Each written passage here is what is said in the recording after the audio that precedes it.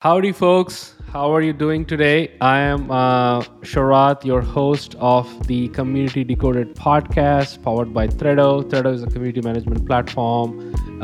We're so proud to say that we serve customers like Notion, Mixpanel, AWS, and so on and so forth. But today I have a very exciting guest, and I've been thinking about speaking to the guest for a long time. I have like some questions prepared and whatnot. It's none other than Mark Birch. Welcome to the show. How are you doing today, Mark? Doing well, thank you. Thank you for having me Awesome. on. Absolutely, absolutely. I'm stoked to dive a little deeper about a lot of topics, especially how to build like dev communities. You seem like a Jedi in that. So before we dive into the podcast, let me give you guys a brief intro of Mark. Mark is a global startup advocate at AWS. He's an author of Commit in the Box book, which talks a lot about building communities, how to do like in-person events, virtual events, and as such. And he's also the founder of the Dev Biz Ops. Sorry, and he's doing like a lot of community initiatives. He's been to conferences. He runs his own clubhouse show as well for AWS community. And I think you also worked with Stack Overflow previously. So welcome to the show. I'm excited, and we have a lot to unpack today. I think fundamentally, first of all, let me dive into asking this question, which is, what the hell is a global startup advocate, and how does the role play in community building? Sure. Well, maybe perhaps as a bit of background to help folks understand the role that I play, I've Mhm, been a startup founder, investor, operator. I've worked at companies like Stack Overflow to build out their SaaS mhm, business. I've been both a mhm, developer and a salesperson, so I have this real mixed bag of experiences. And mm, I've been involved in building, growing, and scaling communities. So when mhm, I was contemplating leaving Stack Overflow to jump back into starting my own thing, a friend of mine right. reached out at AWS and said, "Hey, there's a role I think it would be perfect for you, and it's called Startup Advocate." Mm, And I wasn't really interested in joining a big company. I said, "Well, no, I really like being in the startup world." right. But speaking to a lot of other folks at AWS and getting a sense of what the role would be, I found it really Mhm, intriguing, and also I found the culture really, really just fascinating. And mm, so my role, it's fairly multifaceted, but I look at it as being a thought leader, so generating content that helps startup mm, founders think about the future, to think about what they're doing, all the way mhm, down to a practical level. It's also about mhm, building and being involved in communities. And mm, lastly, it's about evangelism. So speaking at mm, events, as well as telling the mhm, stories of folks that are building on AWS, building mm, companies and proving what's possible by building on AWS. mm. That's.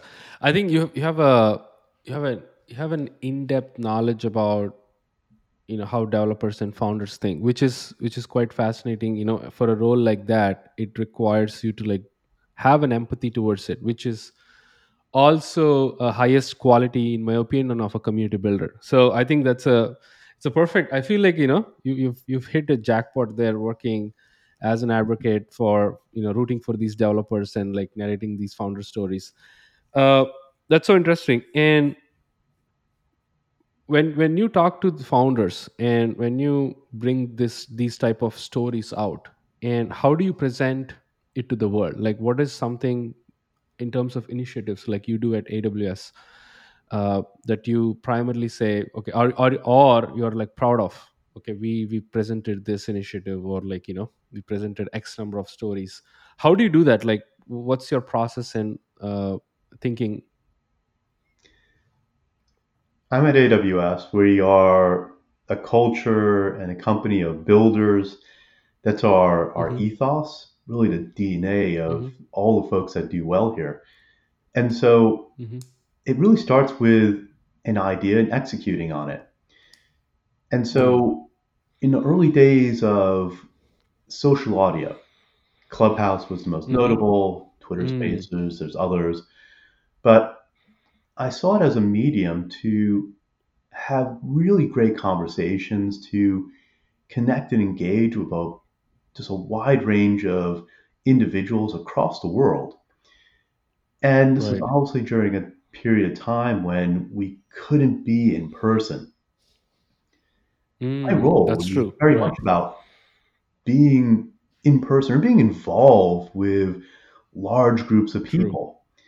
And so Right. it occurred to me that maybe we can leverage this as a platform and without necessarily going through getting a whole bunch of permissions or asking, should Mm-hmm. we do this or not do this?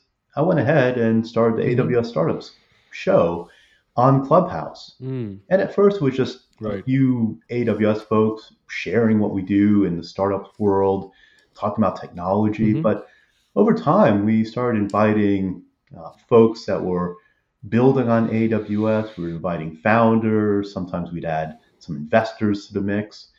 And over the course Right. of about a year and a half, we had over 300 shows that we hosted Wow. across all different regions of the world, not just here in the US, but in Mm. Europe, Africa, in Asia. We did a whole 24-hour Wow. hour around Impressive. the world show to highlight Mm. AWS culture and how we're involved in Mm-hmm. various different communities and how we work across the world. We've covered different Mm-hmm. topics from fintech, to healthcare life Mm-hmm. sciences, to Mm-hmm. robotics, space, agri-tech. Yeah. And it's just been an amazing opportunity to reach out to over 100,000 listeners that have been part of our shows during that time. Wow. And so to Wow. me, it's particularly my role, it's about how do we Mm-hmm. find ways to connect to the Mm. entrepreneur, to that Mm. builder who's just getting Mm-hmm. started thinking about their idea, maybe getting Mm. this notion of wanting to be an entrepreneur and helping them see the Mm. path towards building on AWS as a means to help them to be successful. Mm. Right. And and we can fairly say this out loud now. AWS is everywhere. I have never seen a startup or a founder who's not using AWS. So it's pretty much like spread out like a virus in a good way. And kudos to you guys for building that culture you're mentioning, right? Like by empowering people to like, hey, if and portraying one story and inspiring others, right? That's like the best way to connect, bring people together, and it's sort of like community building itself. I'm just curious. You talked. We're in like what 8 minutes in the conversation. You mentioned so many times about AWS culture. Talk Mhm. to me about uh, it's AWS is not a 10% team. It's a big beast. Amazon itself is a big beast, and in that big beast, how do you guys prioritize uh, goals versus being human, or outcomes versus focusing on inputs?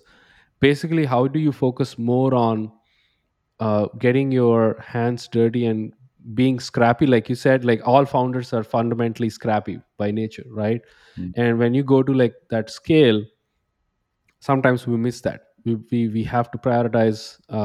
There is a process, there is hierarchy and all that. So talk to me about like the culture, and how do you guys think about community, especially dev community, since or a community of builders. One of the things we like to say at Amazon is working backwards. Hmm. And let me work backwards from that question because I think ultimately it comes down to community and why we're having this conversation. And Mm-hmm. from the early days of AWS in particular, we saw that there was this incredible ecosystem of folks that are building and super enthusiastic about building on AWS.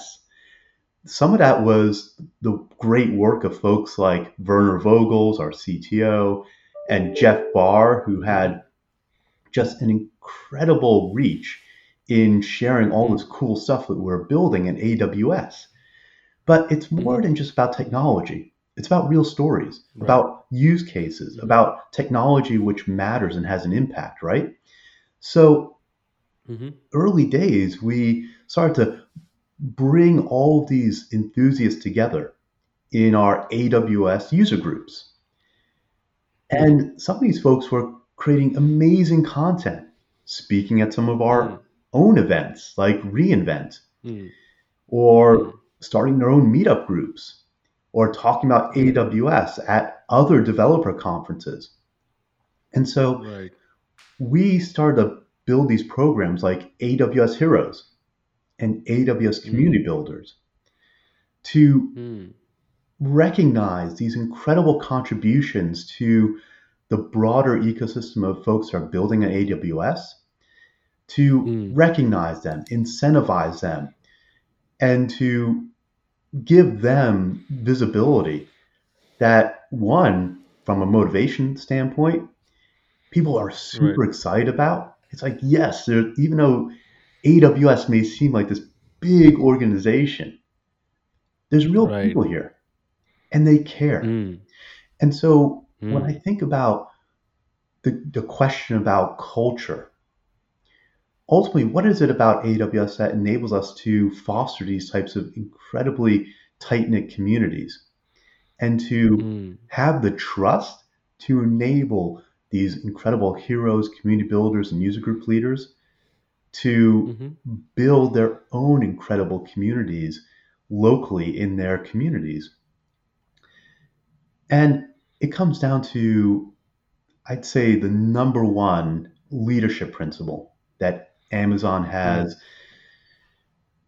essentially ingrained in our DNA, and that's customer obsession, right? Mm. Thinking about the customer Yeah. first. And so for us, when I talk about working backwards, it's listening to our customers Mm. and not trying Mm. to predict what they're going to say or to think about what they may want. It's really listening. Right. Listening Right. first, taking in that input, that feedback, and understanding, well, Right. what is the solution? What's the best way? What's the approach that we should be taking here that will best serve Right. the goals of our customers? And that's how our goals are set. And the Mm. same goes for community. And when you Right. have that customer centric approach that's Mm-hmm. ingrained in all that we Mm. do, I think it Right. sets the stage for other types of behaviors that you see at AWS. Right. I'd say the way that people approach us and the Mm-hmm. way that they respond, a lot of people say, when I talk to AWS, you get a clear sense that there's a sense of humility in understanding Mm. that they're doing something that's really important on behalf of Mm. customers, that there's this incredible desire to innovate, to Mm. invent and simplify, to dig deep Mm. on customer problems, and ultimately to Mm. deliver results. Which, by the way, Mm. all those things I mentioned are part of our leadership principles, the things that are Mm. Yeah, enshrined absolutely. that make our culture work. Yeah, absolutely. I think you've hit a nail in the coffin when you said about customer obsession, and I think I personally refer to that a lot as a founder. I always think about customer comes first, and whatever you do, doing service to them is the most important thing and the most sacred thing that any founder can do. Like apart from building a product or something for them to solve their problem. Uh, I really, really appreciate you for sharing that ethos with me today and with the listeners. And I feel AWS Heroes almost sounds like Salesforce Trailblazers. Like they've implemented this huge Trailblazers program. It has that intrinsic vibe. And you've touched upon a great point, which is listening. Community building is all about listening first and executing next. Like doing something for them that should come from them, which is whatever it is. Like it can be a dev group here, or it can be like group of builders, can be a group of I don't know, SaaS founders, whatever it is. When you listen, the follow-up question I have is, it's not always you get right signals, right? You might, they might mislead you providing wrong signals. How do you pick those signals? Like, okay, this, for example, in a world where COVID happened, the right signal to go right there is, when it comes to community building, is go online, like Hmm. double down on the internet, Sure. focus on audio, first platforms like Clubhouse. That's a right signal right there you picked, and you kind of like, and there might be a wrong signal as well. So how do you differentiate as an advocate while you talk to these folks, which signal to pick, which signal to like, discard? A lot of this really comes down to how you make decisions. Hmm. And I think it's part of our nature, in a general sense, Hmm. to feel we want to have all the information before we make a decision. It gives us comfort. Hmm. But when you really unpack that, the reality is that you never have enough information. If we had Hmm. all the information up front, we'd make all the right decisions and Right. we'd all be True. very well off, right? But We're like that's gods. clearly not the case. So Right. ultimately, the the real superpower here is being able to make decisive decisions quickly. And Hmm. the reality is that most decisions aren't aren't life threatening in most types of business scenarios, right? Or Hmm. most community scenarios. The reality is Hmm. that most decisions are what we call two-way doors. You go Hmm. in that door, you make that decision, you look around, you say, well, this didn't work out all that well. And then you walk it back Right. and you choose another door. Right. But then there are some decisions that are one-way doors. And Hmm. those are the doors you walk through, and there's really no going back. Those are big Hmm. decisions. Those are True. the type of decisions that will deeply and widely impact the Hmm. business, the community, life, Right. your career. Hmm. But very few decisions are actually ever one way doors. Hmm. And so I think having that type of framework frees you from the paralysis that tends to happen in making these decisions and realizing that it's not about making mistakes, not the idea of failure. It's the idea of Hmm. experimenting, learning, True. Right. adjusting, and leveraging those small iterations over time to get to the Hmm. point where you are making the right decisions. And Right. that I think is a much more healthy approach to trying Hmm. anything in life. And particularly when you're managing your community, there's so many things you're Hmm. not going to know ahead of time. When I started True. the enterprise sales community back in 2014, there was no playbook for how to Hmm. build a community. I did not know, and I was not really expecting to create Hmm. a quote unquote community. It was Right. me just scratching an itch to say, hey, Hmm. people keep on asking me about this thing called B2B sales with all the Hmm. founders I'm advising or invested in. Let me bring Hmm. them all together, bring some sales experts, and we can all learn together. And hopefully Hmm. I can remove myself from the conversation.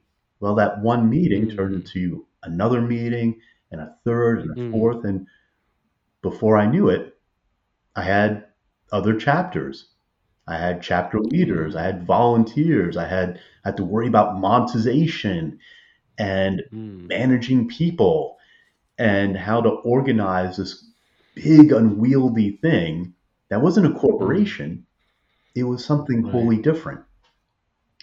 Right. And Yeah. so there's a whole bunch of decisions I had to make without the benefit of foresight, without the benefit of a manual or any sort of guidance or mentorship. I just made decisions. If it was wrong, Right. I walked it back. Maybe I had to Right. apologize, and then I tried a different path. Right. I love that analogy, what you said about two-way door versus one-way door. And I think, ju- my 2 cents there is for listeners. I think life's mostly what you do in life is all about trying. Uh, and when you keep on trying, at some point you will win. And if you lose, that's a lesson. Not it's not something that you're losing or anything. It's really like you're learning, right? Like I think the flip switch there is to how do I convert when something didn't work into like something that I learned, right? Mhm. So I feel you've put it in a much better way and a great way of a great analogy, like two-way door and one-way door. I personally loved it. Uh, and how do you handle success, right? Like take your enterprise sales as a one person team. How do you identify community champions, right? To me, at my in my experience working at Product Hunt, community, you again made a perfect point of saying you should step back if you're building a successful community. That's a successful sign for a community growing, right? Like as a community leader, you step back and it grows by itself, sustains by itself. How do you identify community champions, and how do you handle that kind of growth even at AWS right now? Like it's such a big thing, you have multiple things, multiple initiatives going on. How do you disconnect but at the same time care about community? The reality is that it's going to be a struggle always. Mm. And that's the real conundrum about communities. Communities work best when you have lots of people that are involved contributing, when you are able to identify those champions or true fans and Mm-hmm. give them and empower them with the Mm-hmm. ability to be involved in an active way in building, growing, and nurturing that community. Mm-hmm. We've seen this time and time again with large scale communities. In my time at Stack Overflow, we had moderators. Right. Stack Overflow wasn't trying to manage this huge global Q&A resource for developers. Yes, we ran Mm-hmm. the infrastructure.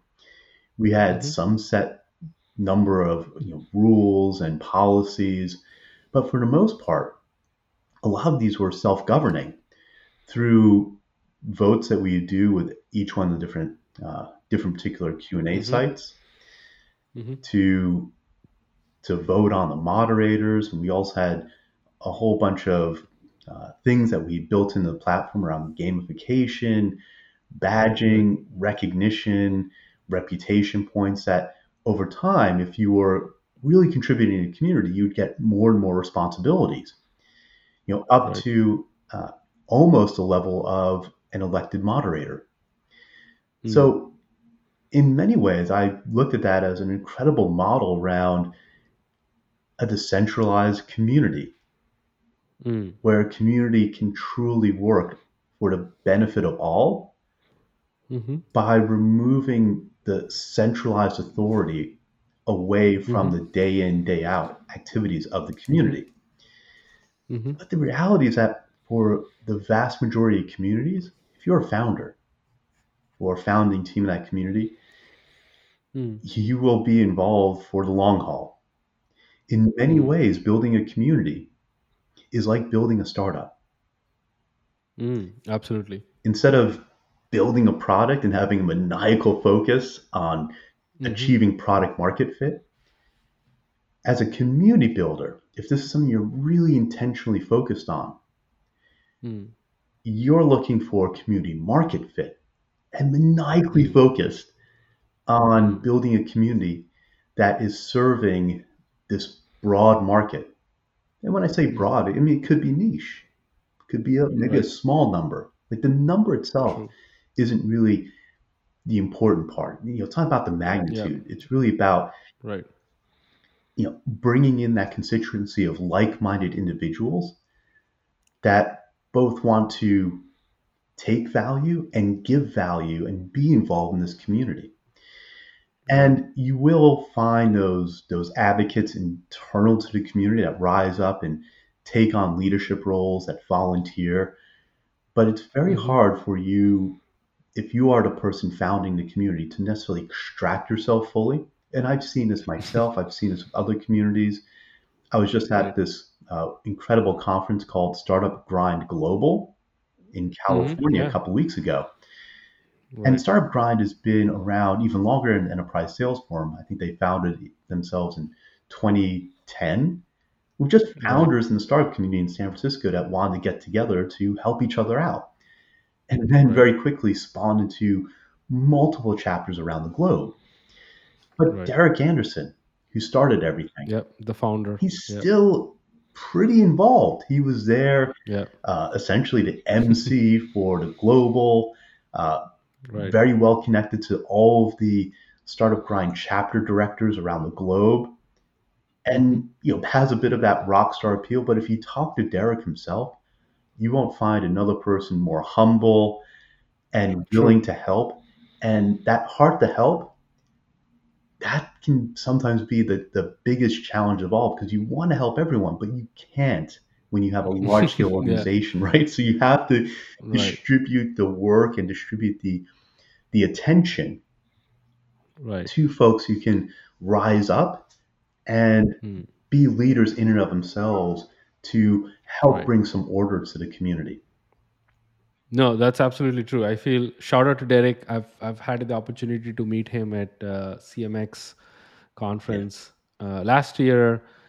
Man, that guy is so humble. He always finds time to talk to, like, people like me who he never met, right? Like I was just like roaming near the conference and I found Derek. Hey, this guy, let me say hi. And I feel you always have skin in the game, right? Like what you said, to Exactly. summarize what you said is you have to have skin in the game, but it's also about finding people like yourself who will find other people like them, so that the community grows. And you so I tweeted this a long time, if I'm quoting it correctly. A true community leader's job is to build a set of community leaders. It's not bringing people together, that is kind of like a subset. But a true community builder's Hmm. role is to find other community builders in a community so that it grows like by Yeah. itself, right? And So you've and yeah, go just ahead. interesting point there. Again, the parallels between founding a startup and founding a community.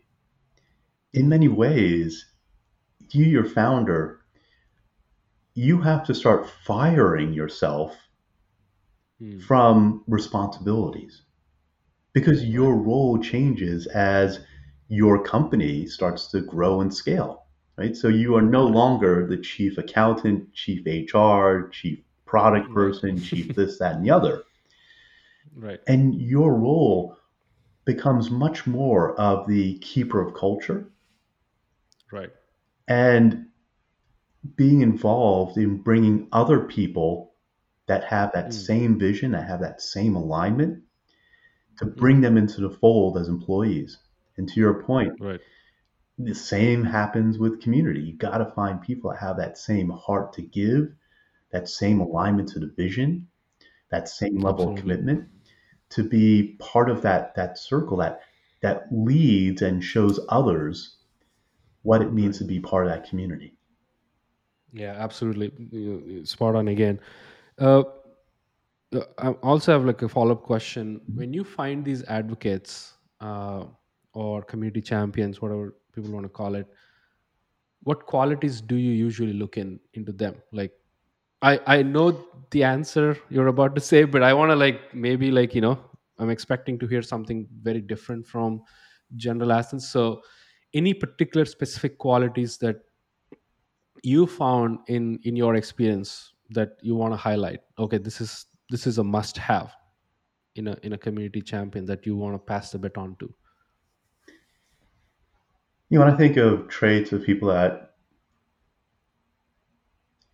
that understand community and are able to be those leaders, partly, yes, it's about that heart to give. Hmm. But let me provide some insights that may not necessarily be as intuitive. Anyone who gets involved in a community does so for some reason. They have some motivation inside them. Hmm. And that's important to recognize if you are starting to build a community from the early days on. You got to understand the why, True. what's in it for me, not from your perspective. Obviously, you want to start a community, True. you're really excited about it, but Right. from the perspective of people that would be potential members, that would want to be True. involved in this community, because we all have the same 24 hours in the day, True. and the vast majority of it's taken up by Hmm. our own human needs, Hmm. work, Hmm. family, friends, hobbies, school, what Yeah. have you. And so what you're asking, that exchange that you're putting out there, is that these folks that you want to be involved in the community, you want them to Hmm. dedicate a sliver of that 24 hours to being Hmm. involved in what you're trying to build and to align to your Mm. vision Mm. without any sort of payment, without any sort of necessarily direct exchange. The Mm. same is true about leaders that you start to elevate and bring up in your own community. They have Mm. motivations. Mm. And I think this will differ from different communities. But what I noticed between the folks that did an incredible job being Mhm. leaders, driving results, versus those that did not seem so committed, was that the Mhm. folks that truly shined as leaders were up and comers in their career. They were ambitious, they were driven, they were Mhm. sales managers or directors looking to take their career to the next level. Mm. Why does that matter? Taking on this type of leadership position gave them visibility, gave them uh, open conversations and open doors with other Mhm. leaders that they wanted to meet up with, maybe for potential Mhm. job offers, for just again like being part of a group of peers. True. And so I keyed in on that element of professional ambition Mm. as an important thing that I looked at when I looked at all the different types of traits that I can evaluate for potential chapter leaders. Right. That ended up being a critical one. Now, I'm not saying that's going to Mm. be the case for your community. Folks listening, Right. you got to Mhm. understand and be a little bit data driven behind this, right? Mhm. We think about Mhm. community as a lot of the fluffy, like warm feelings and connecting stuff. There's also a data driven approach to driving success and to ensuring Mm. that you have a healthy community. And one Mm. of those things that I started to track was the different leaders I was bringing up, who was Mm. successful, who was not, and what were some of the Mm. parallels, what were some of the things or conclusions I could draw from these, Right. from the information I was seeing. And that was one of the insights that at least I pulled from the data. You Mhm. may pull other data or other results from your own data. Right. Yeah. I think it's kind of like a balance, right? Like you have a gut feeling, you sense that at the same time you have to look into data and make a well informed decision, right? Like it's not you just blindly like pick someone and roll with them, which will be like a two-way door. Well, look, I mean, to that point, there were some community leaders I had to have difficult conversations and ask for them to step down. Hmm. Uh, and I believe that that was on me because they reached out showing interest. I said yes. It was a gut feel. I made the Right. call at the time Right. because I didn't know. I didn't have all the data, Mm. right? Going back to what we talked about Right. before around making decisions. But you need Right. to be comfortable with that, comfortable with the fact that you will probably screw it up a whole bunch of times before you get it more right than not. And particularly Right. when it comes to volunteers, they're coming to you with that heart to want to be involved, to want to give in some way. Right. So the only thing I'd say is always be incredibly respectful and True. and humbled in that exchange, in that time when you have that engagement with folks who want to be involved. Right. Because one, that's a great sign that people want to be involved, they want to Right. volunteer, they want to be part Mm-hmm. of the community, be active. Mm. And two, that is your opportunity to build these closer bonds. And that Mm. is so critical to the community. The underlying True. currency of any community is trust. Mm. So whenever you Mm. can build those trusted connections with people at Right. in different parts of the community, at different levels of the community, those are long lasting and fundamental bonds that will last even longer than the community itself. Mm. That's yeah. Of course, I think trust. I think trust is the uh, single most pillar. I would say is Yeah. to basically hold anything, right? Like just in general in life. Uh, wow, you're great at delivering these answers. I love. I so far it's been like an amazing conversation. I'm loving this. Let's switch gears a little bit and talk about your book, Community in a Box. So tell me about like how did you end up writing it? Number one. Number two is uh, what is it all about? What is something that people or community builders should can get out of it? Yeah, the book was absolutely something I didn't expect to put together. Hmm. And oddly enough, I think it ended up being my COVID project. Some folks wanted to bake bread, uh, Right. or make pasta, or build like sheds in the backyard. Everyone had Right. these projects. Mine just happened to be writing a whole lot of words. The funny thing Right. was completely by accident. I just joined Hmm. AWS, obviously during COVID, where none of us was meeting in person, including our Hmm. user groups. Hmm. We have hundreds of these user groups around the world, and then they just stopped meeting. Right. So one of my colleagues in developer relations reached out and said, "Hey, to broadly to the group, does anyone have any any information or anything that you could share about managing user groups?" Hmm. And I thought about it and said, "Oh, well, maybe I have something that could be useful." It was an Hmm. operations guide that I put together for the enterprise sales Right. community. Right. So the enterprise sales forum, I had all these like chapters around the globe, and I needed Hmm. something to formalize how we did things Hmm. and our beliefs and resources. And I packaged it all together in 18 pages called the Ops Guide for the Enterprise Sales Forum. So I sent that Hmm. over thinking maybe this might be somewhat valuable. But then I Hmm. thought about it and I said, you know what? There's a few things I didn't add. Like Hmm. I neglected all the things that we had done around virtual events, which is super critical right now. At that So time, I yeah. started to add that, a few other tidbits I thought would be helpful. And before sending that along to my colleague, I reached out to a bunch of folks I knew and said, hey, would you care to review this and provide your thoughts? Well, I was pretty just taken aback by the response. I had 40 people come back with Hmm. really great feedback. I said, Wow. wow, okay, well, let me see like what I can do to incorporate some of these like really good ideas.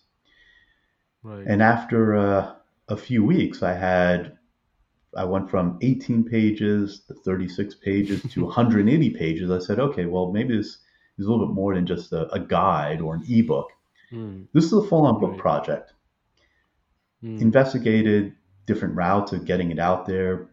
If I went the traditional publishing route, it would have taken a year. I had Mm-hmm. publishers interested, but I'm like, you know what? I think people want this now.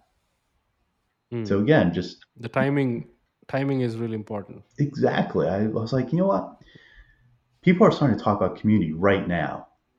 Like it's Mm. super popular. If I wait a Right. year, I kind of lose out on maybe some of that initial interest in the rise of community as a thing. Right. So I just figured out, well, I can hire a designer, I can hire a copy editor, and I can Mm-hmm. publish on Kindle Direct Publishing, Amazon's direct publishing platform. Of course, obviously. Do it all myself, right? And I Right. did that and released it end of September 2020. Right. And I didn't truly promote it. I didn't go on some book tour or Mm-hmm. just talk about community nonstop because I had other things I was doing as well. I had my day job at AWS. Right. But lo and behold, it's kind of gotten out there. And every so often I'll Mm. see people buying the book and say like I had a group of 20 people buy the book in Japan recently. I have no idea what's going on in Japan, right? But one, I Right. could say I'm big in Japan. Right. And, but I'll see people buying it in all different corners of the world. And I Right. also do take a few copies with me wherever I travel in case I talk to someone who is actually in the process of building or contemplating community as a Mm. key lever of their startup. And Mm-hmm. it's just become one of these really great resources that folks are coming back to me now and saying, "Wow, this has been super helpful." Even folks like Derek Mm. Anderson. So, and that Mm. was like really high praise that someone who is like the consummate community builder would say that Right. he even found it valuable. Mm. So yeah, I'll be honest. I have to yet to get it, but I'm sure, like the outline, the idea, and the practicality of that guide will for surely help me, and of course helping many other founders as we speak, or community builders. If you have to pinpoint five things that you missed in the book, what are those be? Like if it's been like what 3 years, almost 3 years, you wrote the book. uh, do you do you find anything valuable that you want to add, that you want to mention in this episode? I probably can't name five things. It's really Yeah, about I mean. it's really two aspects. One is refining the concept of the community flywheel, something that Mhm. I do a lot more of in my talks to talk about the process of growing and scaling as opposed to building a community. Uh, Right. I do talk about that in the book, but from a different perspective, a different framing. Right. The second thing is wanting to get more voices from around the world of different communities and starting to bring together that sense of what other people are experiencing in terms of Right. what has been successful Right. and lessons that they've learned in the process of building, growing, and scaling their own communities, Mhm. which I think is really important to have those differing viewpoints. Mhm. One of the things I'm always reminding, particularly in conversations with startup founders that I have, is we're having a conversation because you reached out to ask me for advice on your startup. Right. And the challenge is always, I don't understand. I'm not living in your experience right now. So I can only really frame things from what I've seen. Right. And I do have this wonderful vantage point of being a global startup advocate, so I can see what startups are doing in different parts around the world. True. I can see from the earliest nascent stages of a startup all the way to scale and exited startups.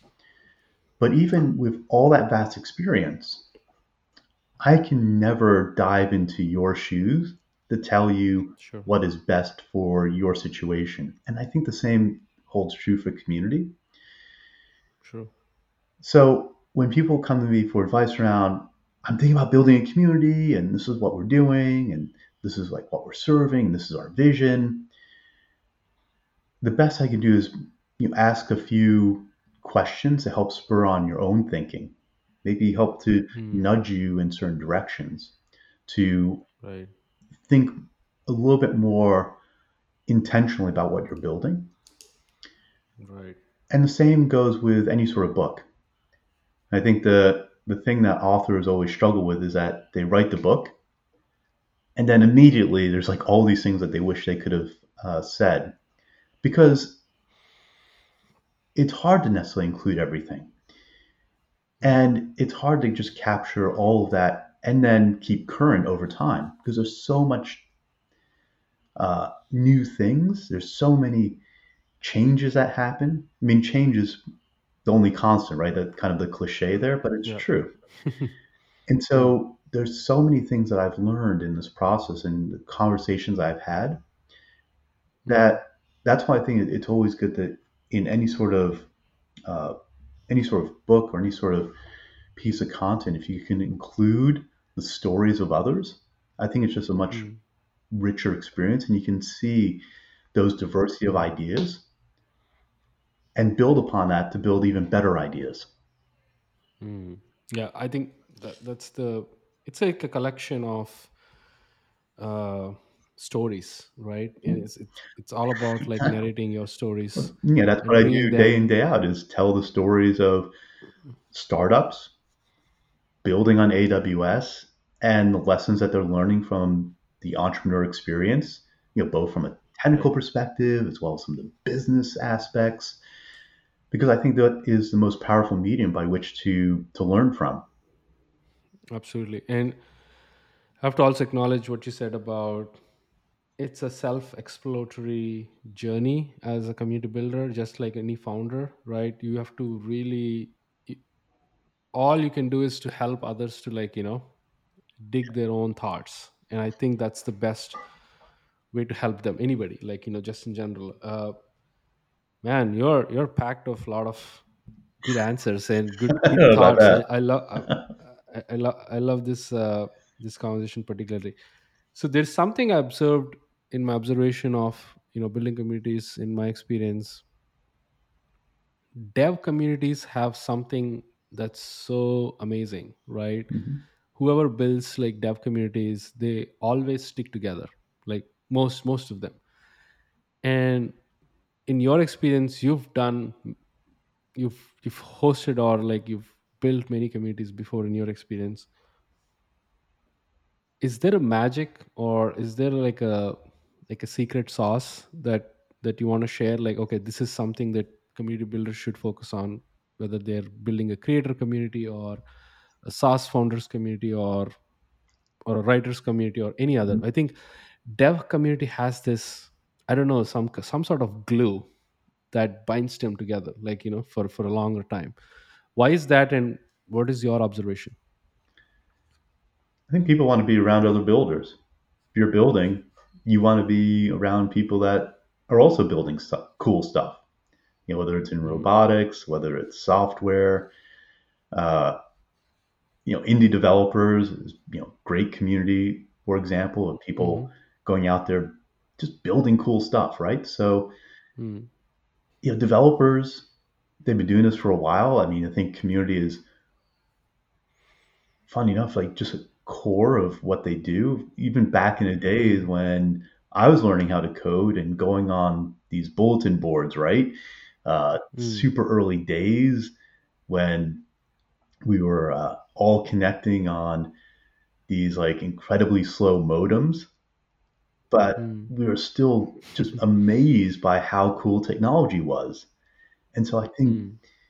just that desire to build something from scratch, to Mm. invent, to have a love of technology and the possibilities is already going to be Mm. this amazing glue that brings people together.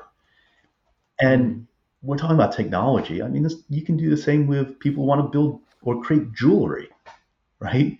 Or Mm. anything. You bring True. people that have that creativity, that fire, that passion, great things can happen. It's just that a community can Mm. coalesce all of that, all of that activity and all that effort and be a force multiplier. And that's why community is such an incredible dynamic. Mm. Robert Metcalf, I think, was had this real brilliant viewpoint on this. And Robert Metcalf, for folks that may not be familiar, he's the inventor of the Ethernet, right? The thing that connects Mm. all our computers together. Mm-hmm. Just think about that for a second. Mm. If you Yeah. connected two computers together, is that valuable? Of course. Yeah. Well, maybe 10 computers. Okay, a little bit more interesting. 1,000. Mm. What if you connected 1 billion computers together? Mm. We have the internet, folks.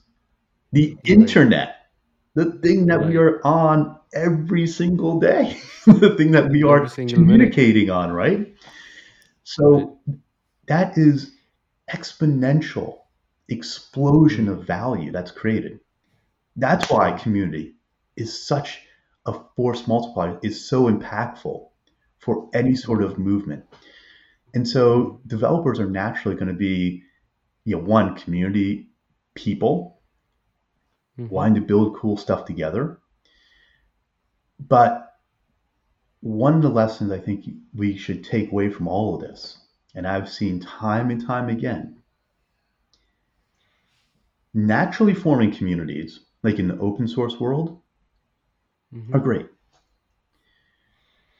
When a community is formed from a company with a commercial interest, Mm. corporations, what have you, Right. you get into a bit of a danger zone Mm. around control, Right. trust, Right. this notion that you need to drive some sort of business metrics out of your Mm. Of community course. that may be misaligned to what is going to be valuable and helpful for that community in terms of being Right. an open, trusting combination, collaboration of people. And you Right. got to be really careful there. I've seen Right. many communities get blown up when they started Mm. opening the floodgates to sales and marketing. Right. That's not the purpose of community. A community can be a lever for growth. Of course. And it has been for True. AWS. Yeah. But you have to have a separation. You have to be very clear Right. on what are the values and the impact that a community can bring outside of what your organization thinks about in terms of marketing and sales. They have to be very separate. True. Mm. Yeah. I think that's the key differentiator. I feel, like you said, the reason why dev communities they just stick together is because I think they want to explore how others are doing the thing they want to do without having these goals like chasing revenue or doing marketing things or like being flashy, right? It's genuinely like I want to learn how other builders are building Yeah, or how to crack this code and whatnot. I think it's quite natural in dev yeah, communities to like be together for longer. yeah. So Oh, Mark, I oh, do have like I three want to more. like just one Yeah. last point though. I want to like do a shout out to Jeff Lawson, who to me, uh, Hmm. founder CEO of Twilio, who got it Hmm. right in that intersection of companies and developer communities. And for folks Hmm. that haven't like read his book or not familiar with Jeff Lawson, check out Ask Your Developer. I think if you Hmm. want to build a developer community and you haven't had that experience, check that out. A lot of learning there. Absolutely. Yeah, we'll include all the show notes, the links in the show notes with your book, Jeff's book, and everything you mentioned, like in terms of resources. Mark, I have like three more questions, Sure. but I want to start off with before we end this episode. The first question I have is, you said many times in this conversation that you're more of like a story narrator and you bring the best stories out. Uh, in your experience of building communities, what are some crazy stories you heard that you want to share with our listeners? Crazy stories. Well, yeah, I've had the honor of interviewing many guests. I think the most fascinating one had to be Marcus Bullock of Flick Shop. Mm-hmm. And to me, it's an incredible story of redemption and the power of Mm-hmm. entrepreneurship that anyone can grab hold of. Right. I think many people think that it's too hard to do a startup, it's too hard to launch a business. Maybe that's not for me. Right. Right. And in our conversation, we started off by talking about Marcus getting arrested as a 16-year-old Mm. and spending 8 years in federal penitentiary. Mm. He gets released. Mm. Not going to find a really good job because he Mm-hmm. has that criminal record. Right. Starts his own business. You Right. just iteratively, you just got a job in a paint store. Mm. Went ahead Mm-hmm. and started to paint people's houses. Mm-hmm. Built that business up, and Mm. then went back to an idea that he had in his time in prison about connecting inmates to their families Mm. and being able to have Right. a much easier way of getting things like photos and letters to Mm. inmates from their loved ones. And so he took Mm. the earnings from his painting business and started a tech company. Oh, A guy who wow. had no experience in technology, didn't know UX Right. from UI, to didn't understand the cloud, had Right. none of that background, but he ended up making it happen, launching Mm-hmm. Flickshop, having just Right. tons of users, and now also starting things like an entrepreneurship school for Mm. the formerly incarcerated. Talk about an Wow. incredible redemption story. The power of Right. just being intentional and focused Mm. and getting after it. Yeah, I mean, we Mm. some of us make some pretty big mistakes in life, but you Right. can recover. Right. Yeah. I think if you really follow your curiosity, I think that's the best way to come back, right? Like fight back or get up from from the fall, like whatever the thing that happened to you. That's thanks, appreciate for you sharing that. That literally gave me like goosebumps. I was like, where is he going? And I'm like, wow, you know, love that story. Shout out to him. A couple more specific questions I want to ask about community building. One is, you've done many events, in person, virtual, like so on, and I'm sure you hosted conferences as well, and you've been to many conferences, right? What are uh, some things community builders should take care of, some tricks or trip tips in your experience that you want to share? Take care of your speakers, Yes. Mm-hmm. absolutely.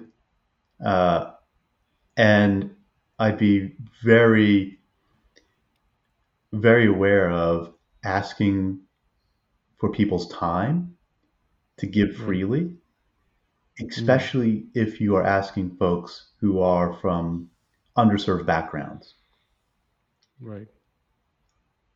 because they're always being uh, asked for their time to serve on black founder panels, or female developer this or that, and doing so freely, I think is quite disrespectful. Mm. Pay speakers. Mm. Understand that it's not going to be everyone. Like some are just a nonprofit and they have a really good mission. But for particularly corporate, Mm. anything that is sponsored, financial, where you have sponsors, pay the speakers. Right. Take care of them. Right. Second thing is, if you're going to have a code of conduct, Mm. you better stick by it. Mm. And I've seen a few instances where uh, there was a bit of backsliding because of Mm. the incident and people that were involved. Right. That's an easy way to lose trust with your community. So have Mm. a code of conduct and stick by it. Mm. Yeah, I think two two most important pieces.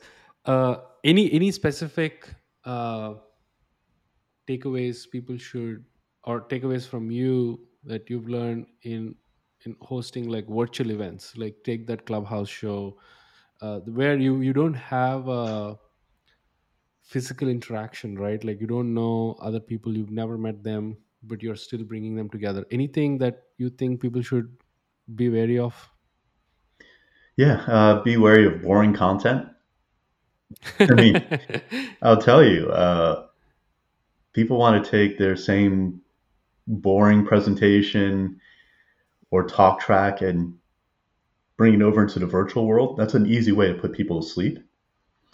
Mm. You gotta really think about how to be creative, how to be engaging, right? And Mm. understand that you're not going to have that physicality to almost be a cheat. Because when Right. people are in person, you're all sort of trapped together. Right. Right. You're not going to have that same advantage in Mm. the virtual online space, right? So you got to keep it Right. engaging. You got to keep it interesting. Really need to turn the knob on where you're thinking in terms of content depth Mm. and engagement. I'm not saying that they're counter, but you got to think about that's not just about the information, but it's also about the delivery and how Right.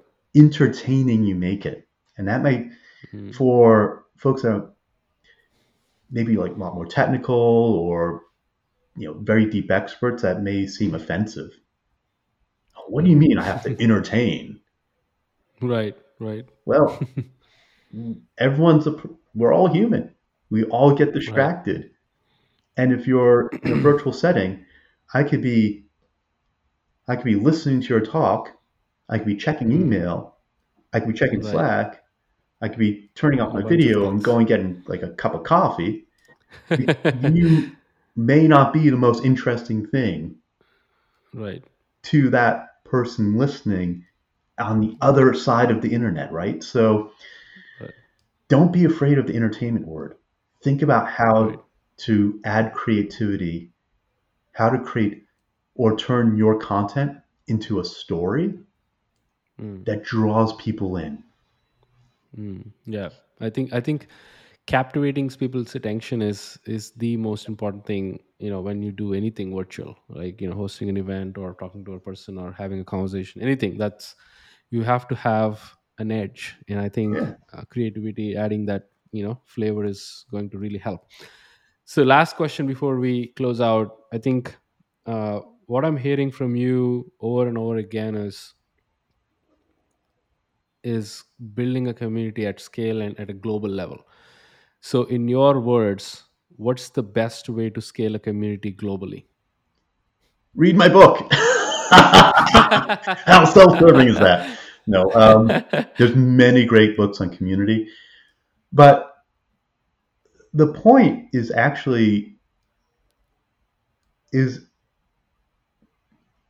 is spot on. Not in terms of like, okay, buy this book or that book, but learn, Mm, listen to others, find people who have done this, and ask them questions. right. But once you've done the research, get off your butt and do. Just Mm. go for it. Yeah, I didn't have the benefit of like reaching out to others. I didn't know who to reach out to, but I still managed to get it done.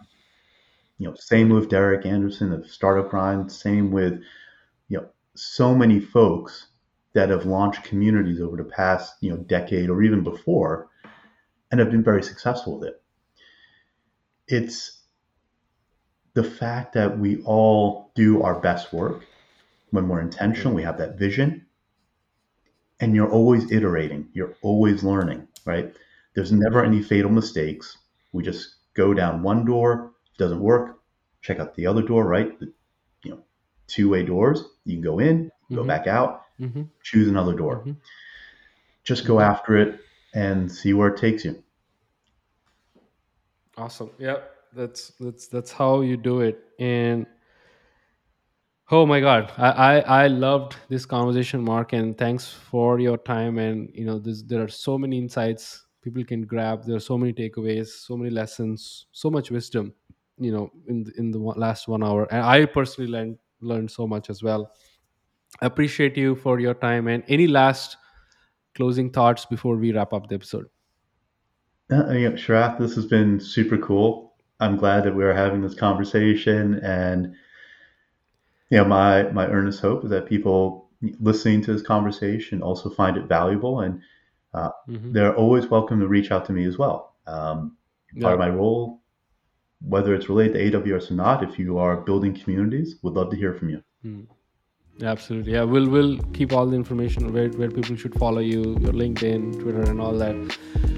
But that's it, folks. That's it. This is how you build a community at a global scale, with empathy, with understanding, with listening, and being very human, doing a bunch of things, taking shots, taking two-way doors, picking those doors, and taking one-way doors, and all that. So appreciate you for tuning in. Stay tuned for the next episode. We have a great lineup. And lastly, again, thanks, Mark. Thanks for your time and your insights. Absolutely. Thank you. Cheers, guys.